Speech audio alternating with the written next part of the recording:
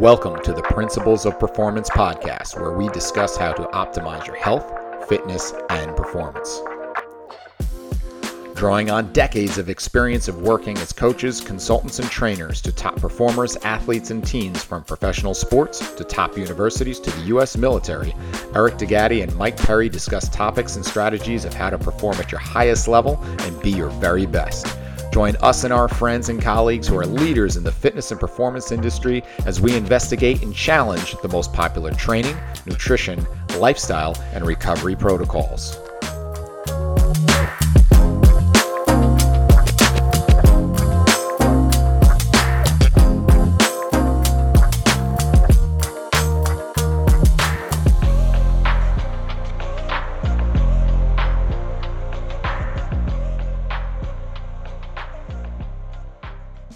And away we go. Here we are at the Principles of Performance podcast. I am your host, Eric DeGatti, along with my friend and co-host, Mike Perry.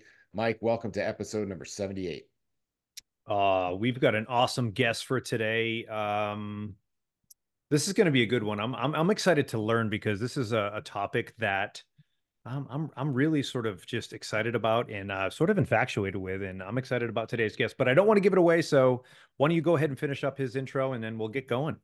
Yeah, we have an interesting guy. We have Nick Lambe, also known sometimes as the sleep coach, and he's a longtime coach in the health and fitness industry. So we're going to go in a couple different places, but with a lot of emphasis on sleep. He spent the majority of his one-on-one coaching working in the rehab setting, working with PTs and medical providers, and that's kind of where he kind of developed this love for sleep. And through that, he instituted sleep coaching as a separate service in the integrated clinic he was working with, and then from there, he developed the online sleep coach brand. And from there, he started working with teams in the NFL, MLB, NBA, UFC, US Olympic team. And then beyond that, he also developed his sleep and recovery coaching course, as well as his sleep education, which is providing education to professionals in sleep coaching. And then on top of all that, he has an education company called Coach, where he's empowering coaches, and he's doing a whole bunch of stuff in the health and fitness industry, running big events like the Raise the Bar conference. So we're going to go in a bunch of different places here. So I hope you're ready to go. Nick, welcome to the show. Absolutely. Let's do it. Appreciate you guys having me on. Awesome. So let's dive in with the sleep stuff. And I'm going to self-admittedly say this is something that I preach, but don't live really well. So in our industry, it's not easy always because of the hours that we have, but let's just talk about surface level. Most people acknowledge that sleep is important, but just like how big of a problem is it and for how many people? Yeah. So in terms of how widespread of a problem it is, I actually think it's a larger problem than we sometimes even give it credit for being. And the reason for that is if you were to Google how many people struggle with sleep right now, you're going to get vastly different statistics, vastly different numbers. You'll get anything from just under half the population to half the population to even some studies. There's one I always reference from Consumer Reports. They polled a few thousand middle-aged adults, asked them about their sleeping habits, and 80% of them admitted to struggling with sleep at least one night a week. And so the reason we see such a wide variety is because we, in the industry and outside the industry, we don't have a really clearly defined criteria for what it means to struggle with sleep. Are we just talking about the inability to fall asleep, stay asleep, get fully restful sleep? Is it the effects that people feel as a result of not getting adequate sleep and adequate quality of sleep? And so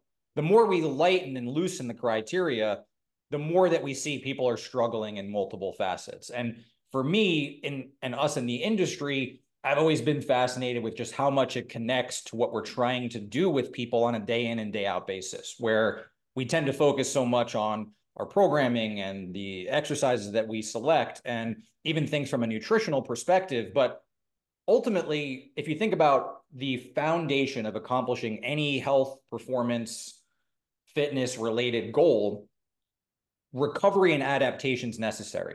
We provide a stimulus. We provide the body an opportunity to adapt to some type of stressor that forces the body to change, hopefully for the better. What I think, as simple as it is, what we sometimes lose sight of is the fact that without adequate sleep and adequate quality of sleep that allows somebody the ability to truly recover, And by recovery, I don't mean time in between training sessions or passive recovery modalities. I mean natural, actual recovery. We miss out on adaptation. And if we miss out on adaptation, we're leaving results on the table every single time. So what's foundational to what we do and what we're trying to accomplish, we're missing a massive component of this if we don't connect sleep to recovery and to adaptation. And so again, I would say it's an even more of a widespread problem than we maybe even might consider. I know there's a lot probably to unpack within that, but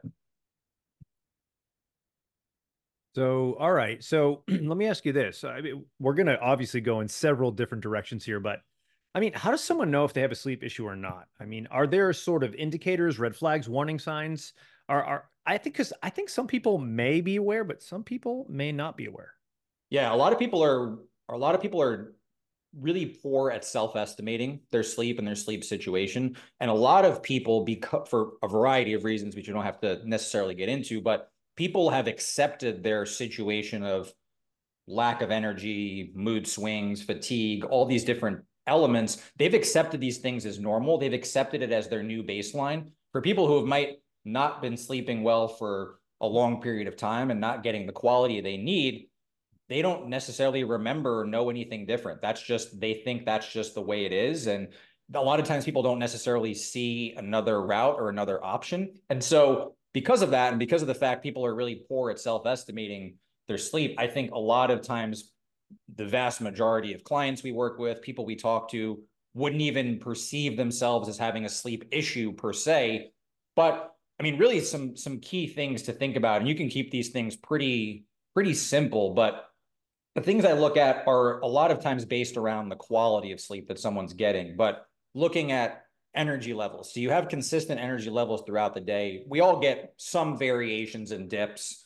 We have circadian rhythms that might dictate a certain lull in the early to late afternoon. Those things can be normal, but do you have inconsistent energy throughout all of their points?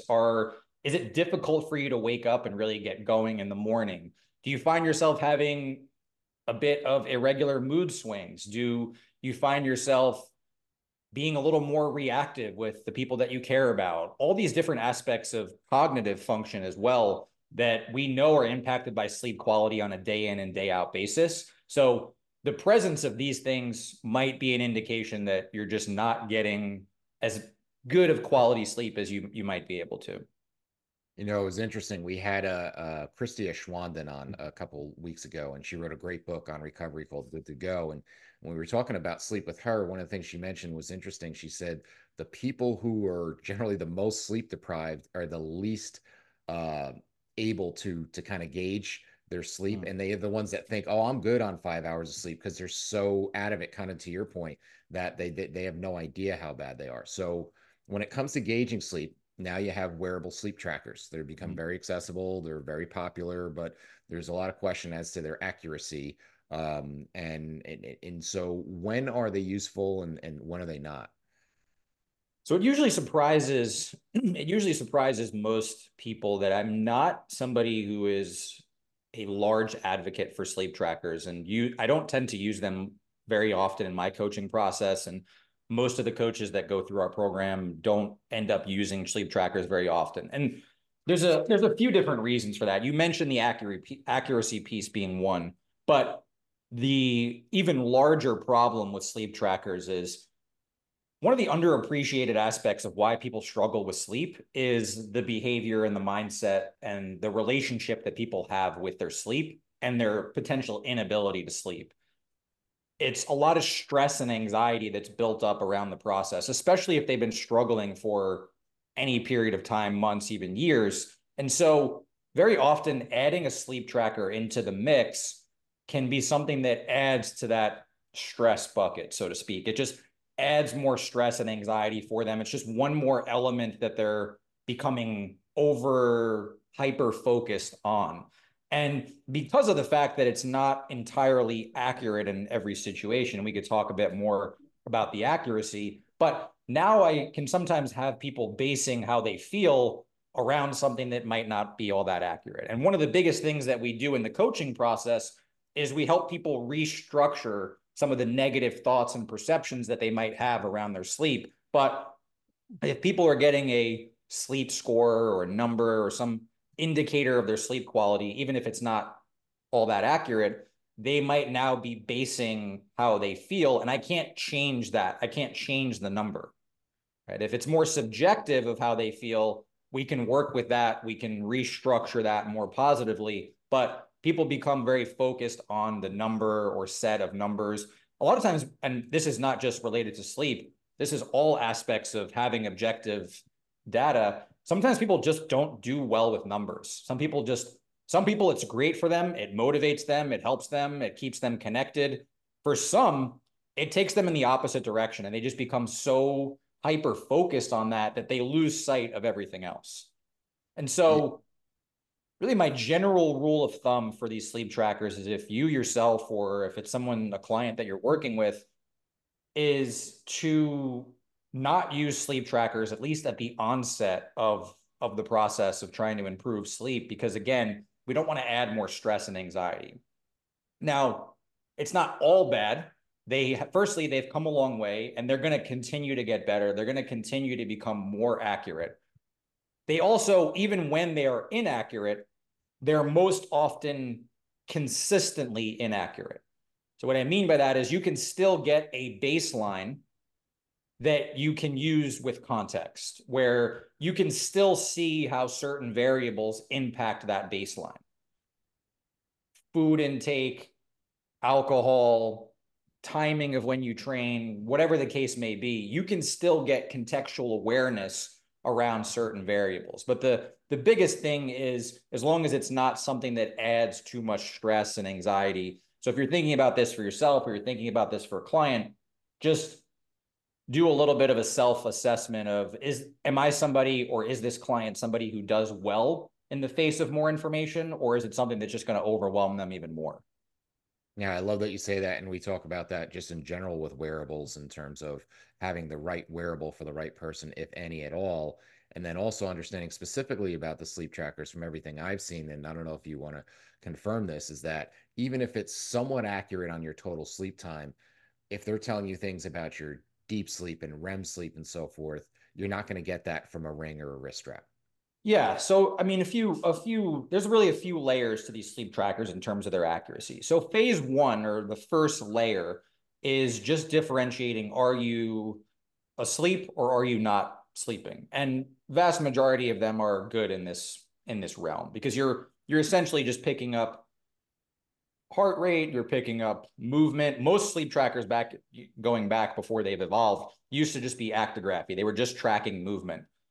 And so that's been having been done for a while. So most are pretty good there. The second layer is differentiating, generally speaking, between non-rapid eye movement sleep and rapid eye movement sleep, the two main categories of sleep. Within non-rapid eye movement sleep, you have multiple stages that increase in depth. As you go in increasing depth, there's certain components that we get out of that type of sleep. A lot of them are actually pretty good in this area, and it's actually pretty, or relatively more easy to differentiate between non-rapid eye movement sleep and rapid eye movement sleep. When we're in rapid eye movement sleep, our brain is a lot more active. We get a lot more variation in our heart rate. So we actually see increases in heart rate variability during rapid eye movement sleep. And so because of those things, as long as they're looking at heart rate or even respiratory rate, you can tend to differentiate a little bit. Where, as you alluded to, the accuracy really starts to step off is when you're really distinguishing how much time you're spending in the deeper stages of sleep. I'm spending 20% in non-REM stage 2, 30% in non-REM stage 3 or 4. Sometimes those get clumped together. Sometimes they're their own individual stages. Doesn't matter as much, at least for the context of this, but that's where it really starts to lose its accuracy. And the reason for that is the number one variable that individuals are looking at in a sleep lab, or really understanding of sleep quality and sleep disorders, is brainwave activity.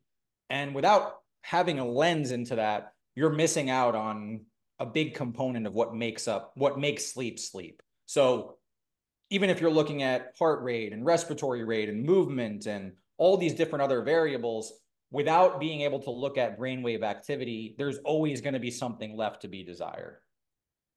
Okay, so let's continue on that theme of talking about brainwave activity.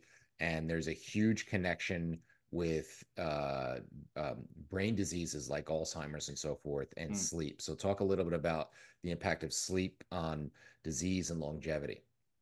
For sure. So, especially from a neurodegenerative standpoint, I think there's going to be even more understood about this as we move forward. And the connections between sleep and neurodegenerative diseases is actually relatively new in terms of the research and connection that we have.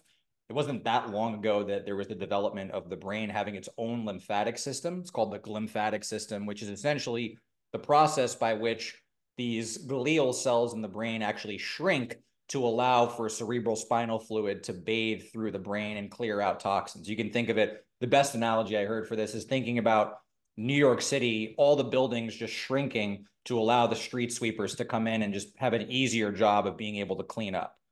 And this lymphatic system, this brain's lymphatic system, is active during the deeper stages of sleep. And so individuals who are not getting to those deeper stages, or at least not spending the adequate time in those stages of sleep, are missing out on this waste management that occurs within the brain. So that's when we're talking about the presence of these different neurotoxins, be it amyloid plaque or any of these that we know there are. I know there's those who are really in that space will say it's not just these neural plaques, that there's a lot of other variables that tie into this, and I definitely get that, but there is a connection here. And so sleep absolutely plays a role in the prevalence of these diseases, and their development as well, their development over time. And that's just one piece of connectivity. But again, from a neurodegenerative standpoint, sleep is definitely something that I think, again, we're going to even understand more and more as we move forward.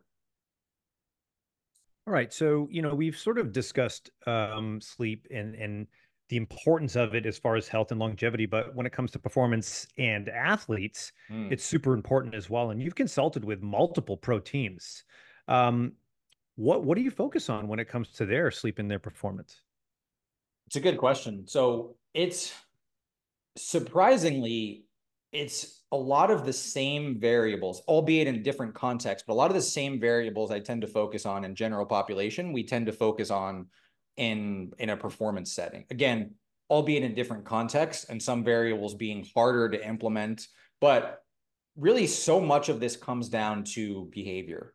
And in large part because this is just the area that doesn't get enough attention, as much attention as it should, but it's the foundation to how and why sleep issues develop and why they stick around for longer periods of time. So a lot of times people, and even in a performance setting, all the energy, all the finances, all the time is allocated towards the technology and the lifestyle hacks, the sleep hygiene, all these improvements, but without looking at what someone's relationship is with sleep, or what an athlete's relationship is with sleep. What I mean by their relationship with sleep is, how do they feel about sleep and their ability to sleep? What is their perception of sleep? What is their perception of their sleep ability?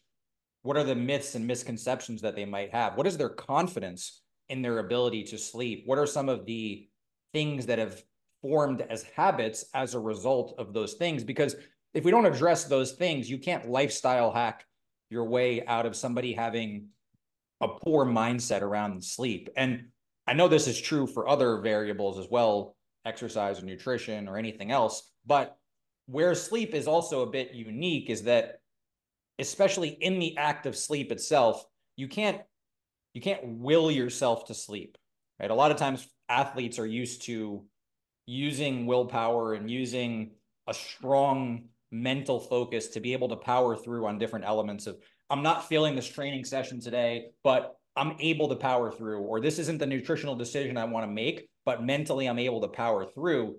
In the act of sleep, there's not a willpower to sleep. In fact, it's actually surrendering that willpower. It's the opposite. Because if you're lying there trying to sleep and you're trying to motivate yourself to sleep, you're going to pull yourself in the complete opposite direction. And so the behavior and mindset is the first starting point and where I find that we have the most amount of area for improvement. And then certainly we can get into, and we do, some of the other areas of optimization from a circadian perspective. And there is an influence that circadian rhythms has on athletics and performance and all these things, but it ultimately starts with the mindset and the perception and all these behavioral elements.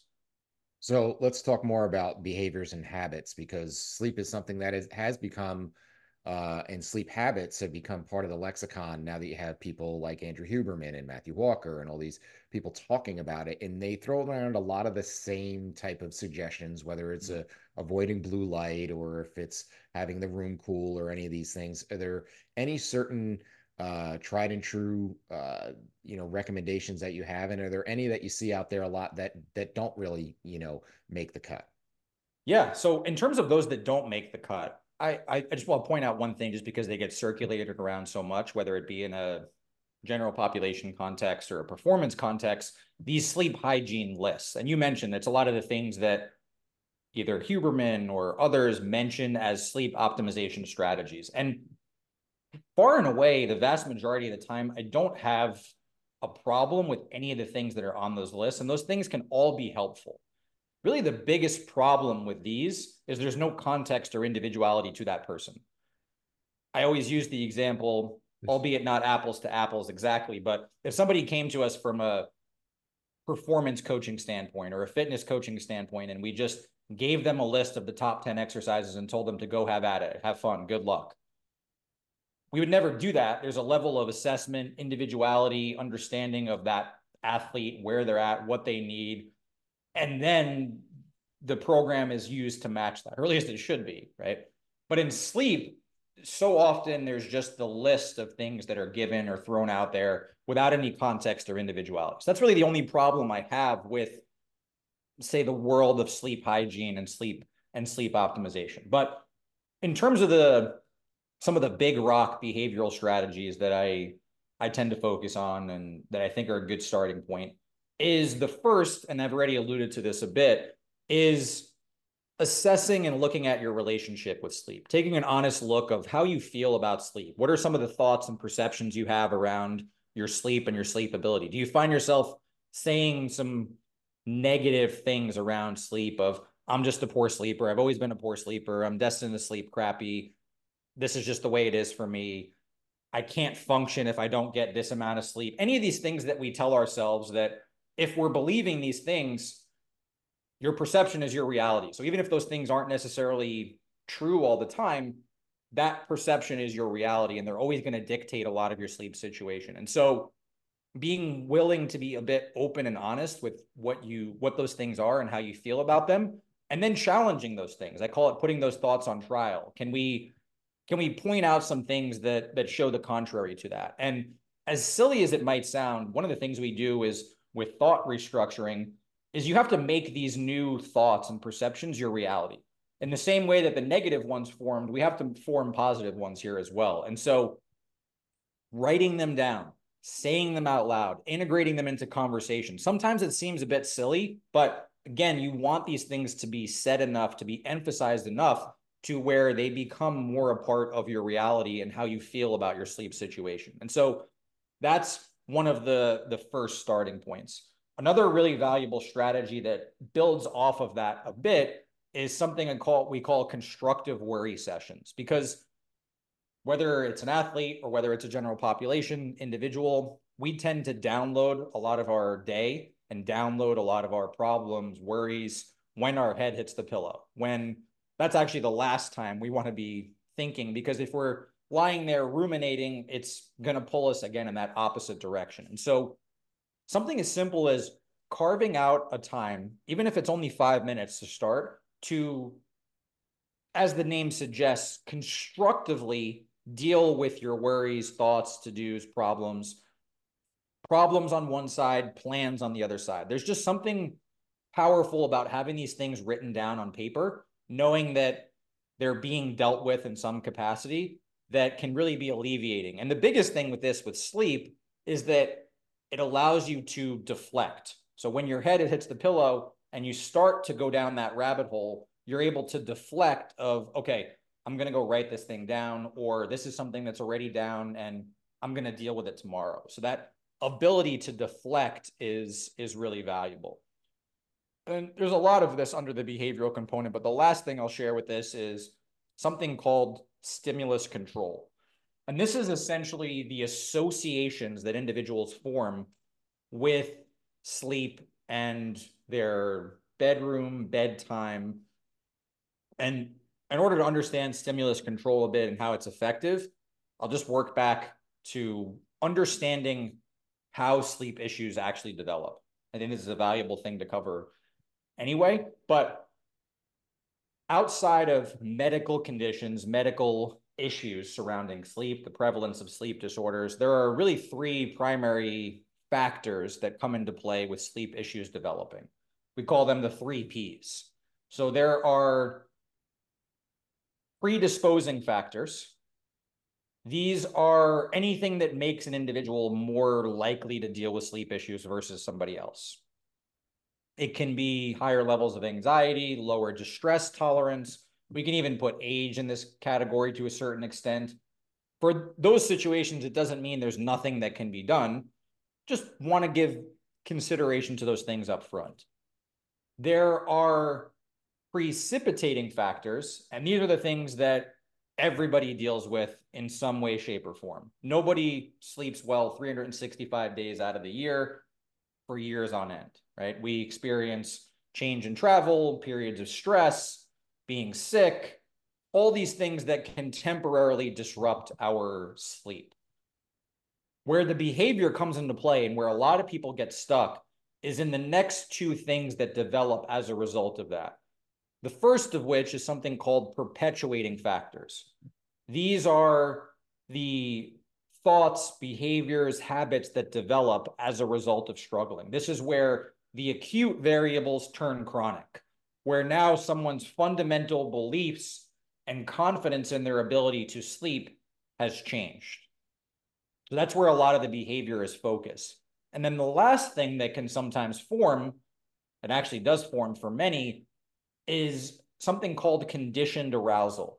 And this is a learned association, and in a lot of instances, expectation to be in bed and be awake, where your bedroom, bedtime, physical bed have all become associations for wakefulness as opposed to sleep.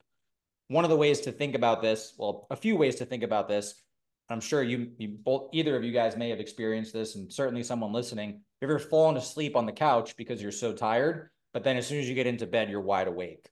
Or if you sleep really well when you're on vacation, when you're detached from your usual environment, but as soon as you come back home, those issues come right back. A way to think about this, it's a bit of a silly analogy, but think of conditioned arousal like food poisoning, where imagine you went to a restaurant with some friends and you got food poisoning. And for anybody who's gotten food poisoning before, it's pretty terrible. And then let's say after a little bit of time, your stupid friends convince you to go back to that restaurant and you got food poisoning again. At this point, even just hearing the name of the restaurant, driving past it, maybe a certain smell, there might be an association of physically feeling ill, even though you're not consuming that food. Similarly, when someone spends a lot of time in bed, not able to sleep, struggling to fall asleep, there's a conditioned response that occurs. And so stimulus control is aimed at combating that. And there's a few tenets to that. The first is only doing things in your physical bed and bedroom, especially around the time of sleep, that are sleep related.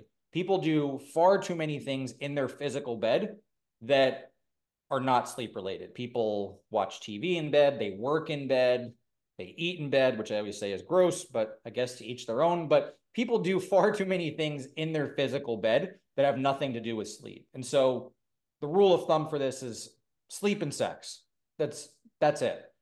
And again, you're trying to create a more positive association to where when your head hits the pillow, when you're physically laying in bed, it's for sleep. That's the time for sleep, not the time to do all these other different things. The one area I tend to bend a bit on is reading in bed. And for a lot of people, that's something just lower light, lower activity. And if a lot of people find it helps them to wind down. So that can be perfectly fine. It's more just these other facets.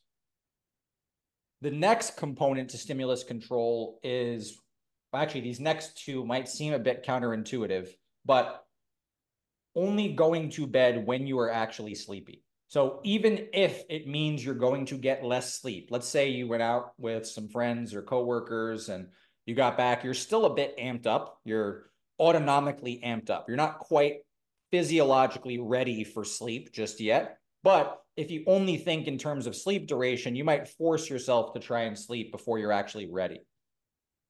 Only going to bed when you are very sleepy and when you are physiologically ready for sleep. As another analogy, we don't go and sit at the dining room table and wait to be hungry. We go and sit and eat when we're hungry, with the exception of obviously probably bodybuilders or people in that space, right? So similarly with sleep, only going to bed when you're actually sleepy.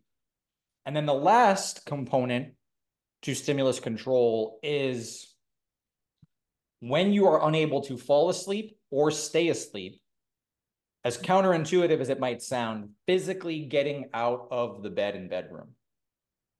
Because you're trying to not allow these associations to form over time. So the rule of thumb here is typically 15 to 20 minutes. If you're unable to fall asleep, or if you wake up in the middle of the night, unable to fall back asleep, and it's 15 or 20 minutes to physically get out of the bed and bedroom for 15 to 20 minutes.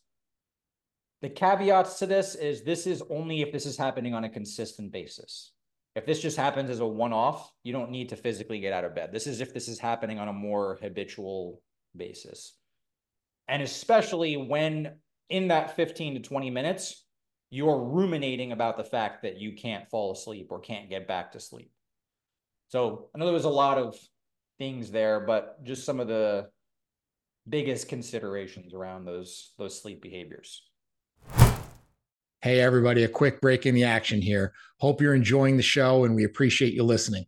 We're working hard to bring you the highest quality content and best guests every single week. So if you could do us a big favor and go and like and subscribe to the show on whatever platform you get your podcasts on, it would be greatly appreciated. Be sure to listen at the end of the show also to find out more information about our courses, as well as a special discount code for all our listeners. Thanks again, and let's get back to the show. Well, the biggest consideration that you address there is whether, I let my wife listen to this episode or not, because it's a constant battle with us, because it always seems that with every couple, there's one person that wants the TV on, and then there's someone else who hates having the TV on.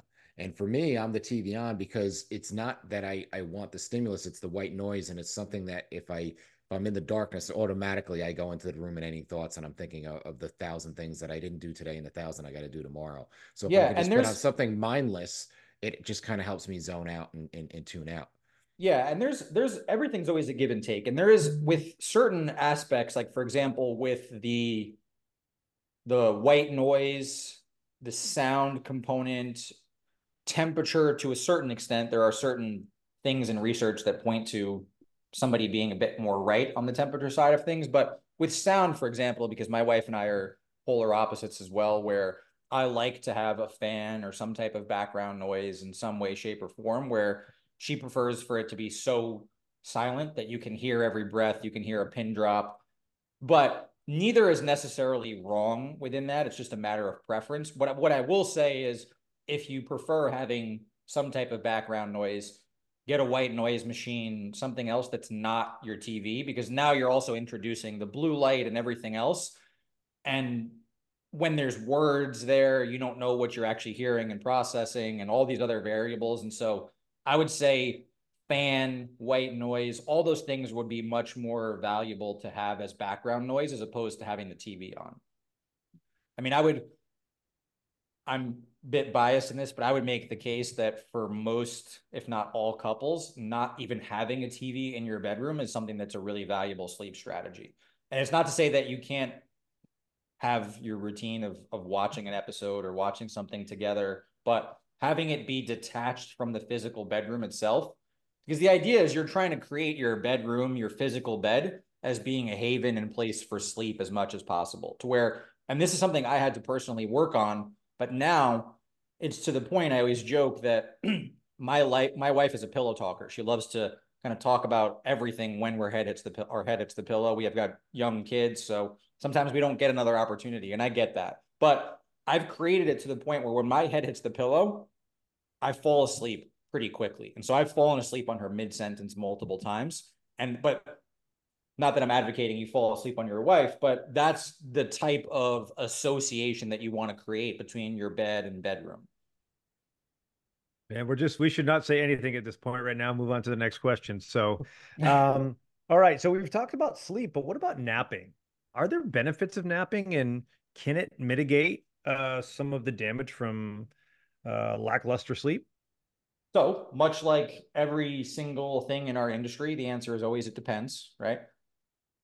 With that being said, just because you actually led really well into it, the way you position naps as being a way to offset some of the deficits of sleep is the wrong way to think about napping. And you never want naps can certainly have a place and they can be helpful, they can be valuable, but never as a sacrifice to nighttime sleep, or never as a, okay, because I'm going to nap, I can get less sleep at night. You always would rather prioritize your larger normal sleep window at night and trying to get as much duration, quality as you can out of that.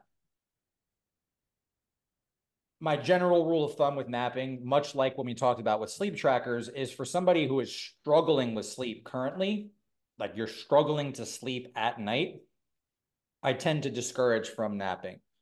And part of that is if we look at one of the things that actually allows us to sleep, one of the key mechanisms around sleep, it's something called sleep pressure, your sleep pressure system. And the way this works is for every second that we're awake and utilizing energy, this sleep pressure builds up and accumulates in the brain. And we can actually use this to our advantage. When we have a nice, healthy, high amount of this, it makes it easier for us to fall asleep and get a better quality of sleep.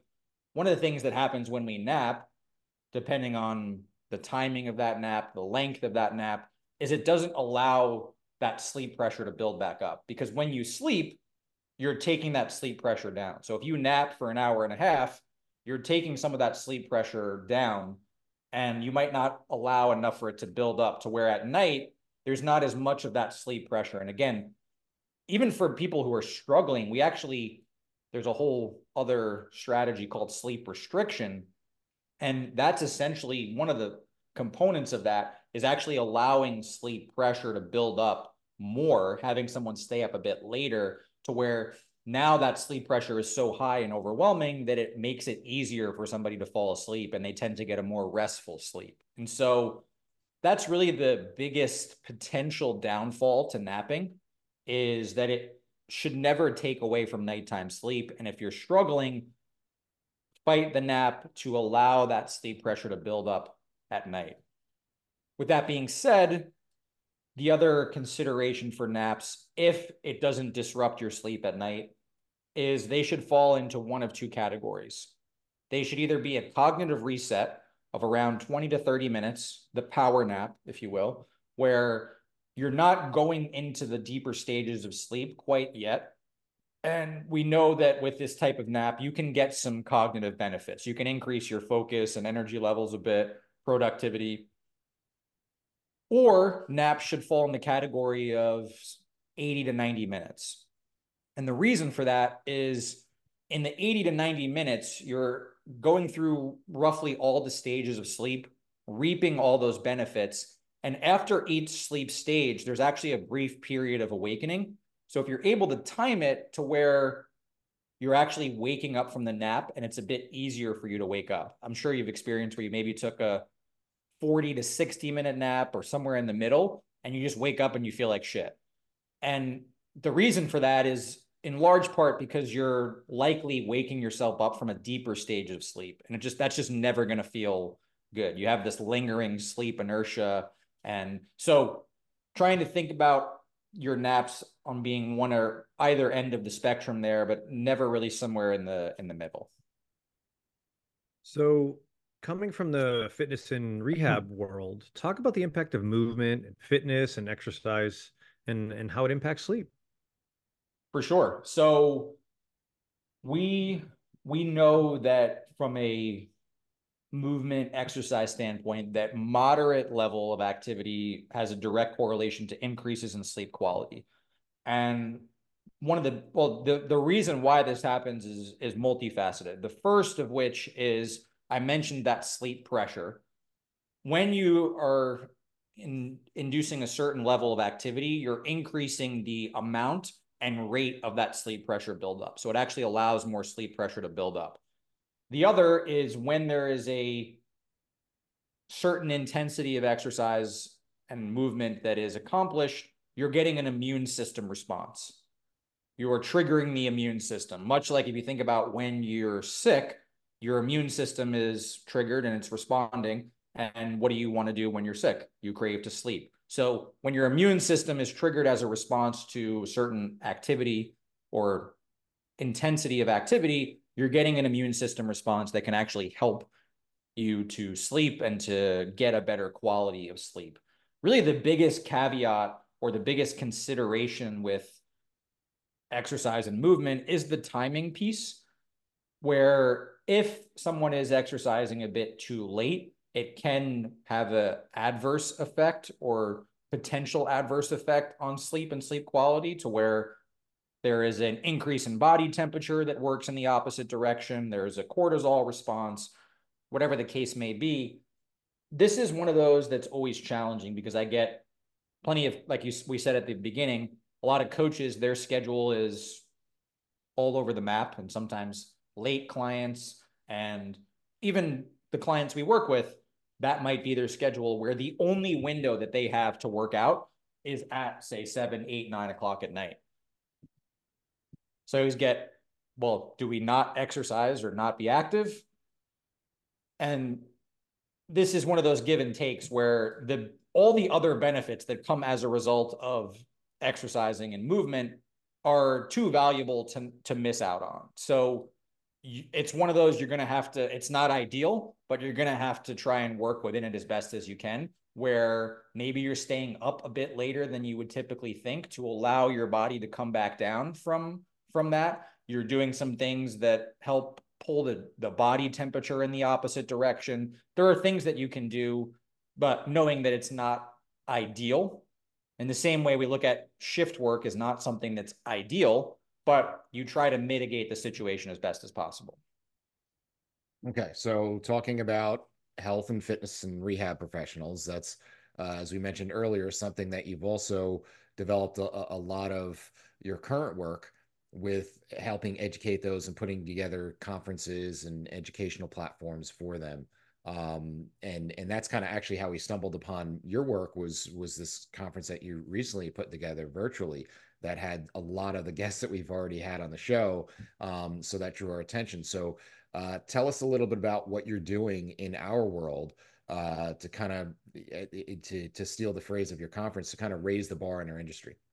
For sure, for sure. So yeah, there's really two facets of what I focus on in the industry outside of sleep currently. The first of which is hosting regular industry events. So I host a series of virtual events. The event brand is called Impact Events. I started doing these virtual summits actually right at the start of the pandemic, after all my workshops got canceled or rescheduled and pivoted. Decided to do a virtual event that just basically took on a life of its own. We had, for that first year, we had 6,500 registered in 40 countries for a virtual event. So I obviously continue to host these virtual events and these large scale virtual events. I also host an in-person event with a business partner and friend of mine, Derek Mendoza. That's the Raise the Bar conference. This upcoming February will be our third year of hosting that event. It's in Dallas, Texas. And then there's some synergy for this next area within events. But one of the things that I have been really passionate about and that I'm excited to share with more in the industry are speaking and presenting skills. I have been fortunate to now at this point, both inside and outside of the industry, present at nearly 100 events, both in person, virtual, and again, inside of our industry and outside of, and a lot of those were sleep related at the start as a foot in the door. But I've just seen all the things that speaking, not only the opportunities of speaking and what they've done for my business and brand, but the skills of speaking and communication and presenting that have just had to carry over to everything else that I do. And I do think there's just so much more potential within our industry. And ultimately, it's not even so much just the opportunity to present on stages, albeit that can be incredible for you and for your brand, but it's how you essentially communicate what it is that you do, how you convey your messages. We tend to, especially in our industry, we focus so heavily on the content itself. I call it using a content shield, where we just lean so much on the content itself that sometimes we forget how that message might actually land with someone else in front of us. I always say there's what you know, then the next layer is what you can actually communicate. But then taking that a step further is there's what actually lands with someone else. There's what actually motivates them and gets them to take action.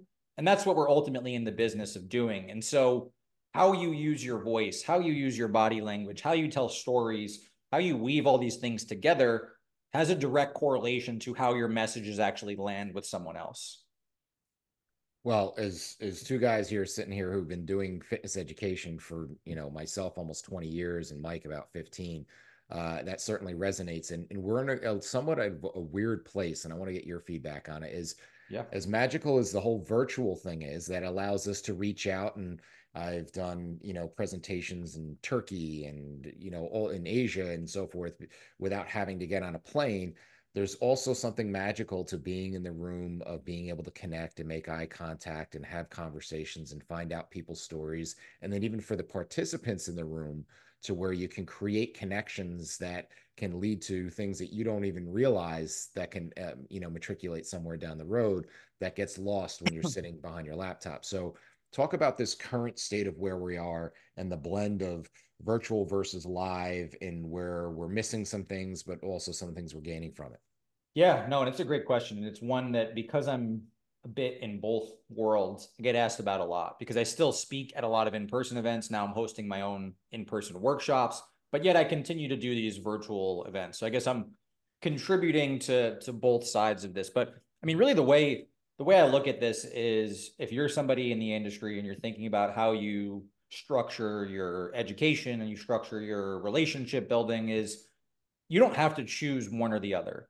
I think you leverage the benefits of each, right? And sometimes it's, again, a lot of the questions or angles that I get asked of, which route should I go, or which route should I focus on more? And it's, silly analogy, but it's like choosing shirt or pants, right? You can and you should choose both. Both of these things are readily available for you. And so I think virtual events give you more of the wide exposure to learn from people that you wouldn't have gotten the opportunity to otherwise.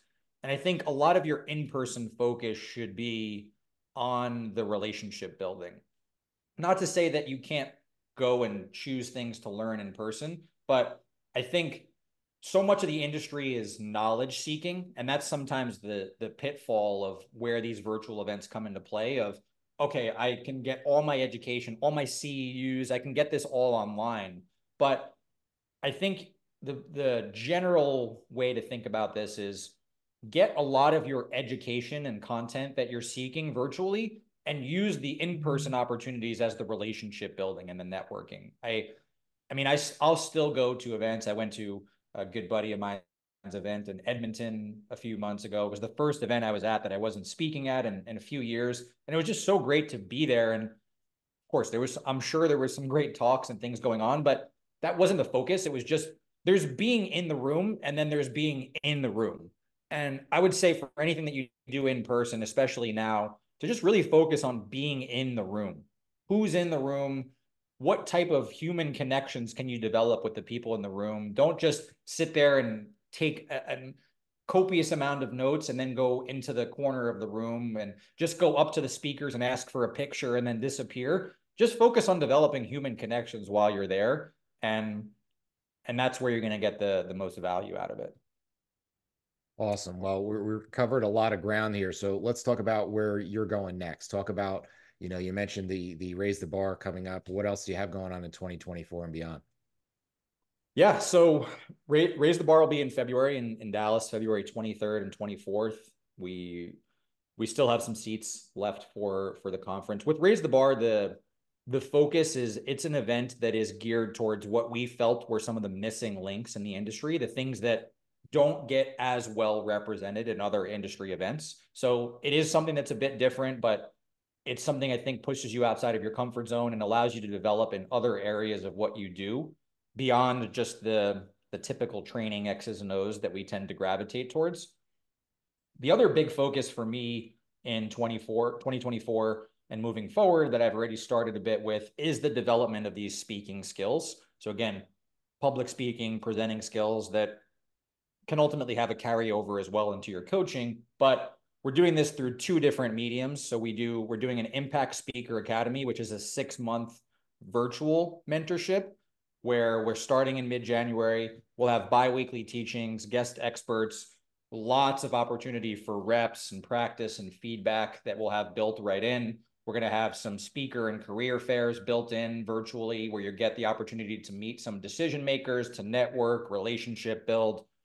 And then the other piece is we're doing a series of 2-day live in-person workshops as well. We just did one in Toronto a couple of weeks ago. We've got one coming up in Seattle in early February. And these are just 2 days of immersive, interactive practice around how you use your voice and your body language, how you link and tell stories, and how you connect with other people as well. Awesome stuff. And and Mike could, I'm sure, tell you, we've done a ton of public speaking education, and it is very eye-opening every time we do it and realize just the absolute art form that there is to being able to communicate to other people in front of a room, and how much every time we do it, we figure out a way that we need to do it better the next time. And so it's something I highly encourage anybody to get fully immersed in, because it is something, as you said, that transcends just, hey, I'm going to go speak at this conference. It's going to be what you do. It's essentially what we're doing as a presentation every session we do. And so I would highly, highly recommend that. So, Mike, any final thoughts before we wrap up here? No, this was a lot of information and really, really good stuff. So thank you so much for your time. We really appreciate you having you as the guest today. Absolutely. Thank you guys for having me on. I appreciate it. It was a great chat. Awesome. And we want to thank you for listening. And this has been the Principles of Performance podcast. Thank you for listening to the Principles of Performance podcast. If you've enjoyed our content, please like and share on your social media outlets, as well as subscribe and give us a review on YouTube, Apple Podcasts, or whatever your preferred platform is to listen to. For more information on the Principles of Program Design courses and workshops, visit us at www.principlesofprogramdesign.com and follow us on all of the social media channels where we post new content every day. To save 10% on any PPD courses, enter the discount code PRINCIPLESPODCAST10 at checkout. If you have any questions we can answer or suggestions for the show, you can email us at info@principlesofprogramdesign.com or message us on social media. Thank you again for your support.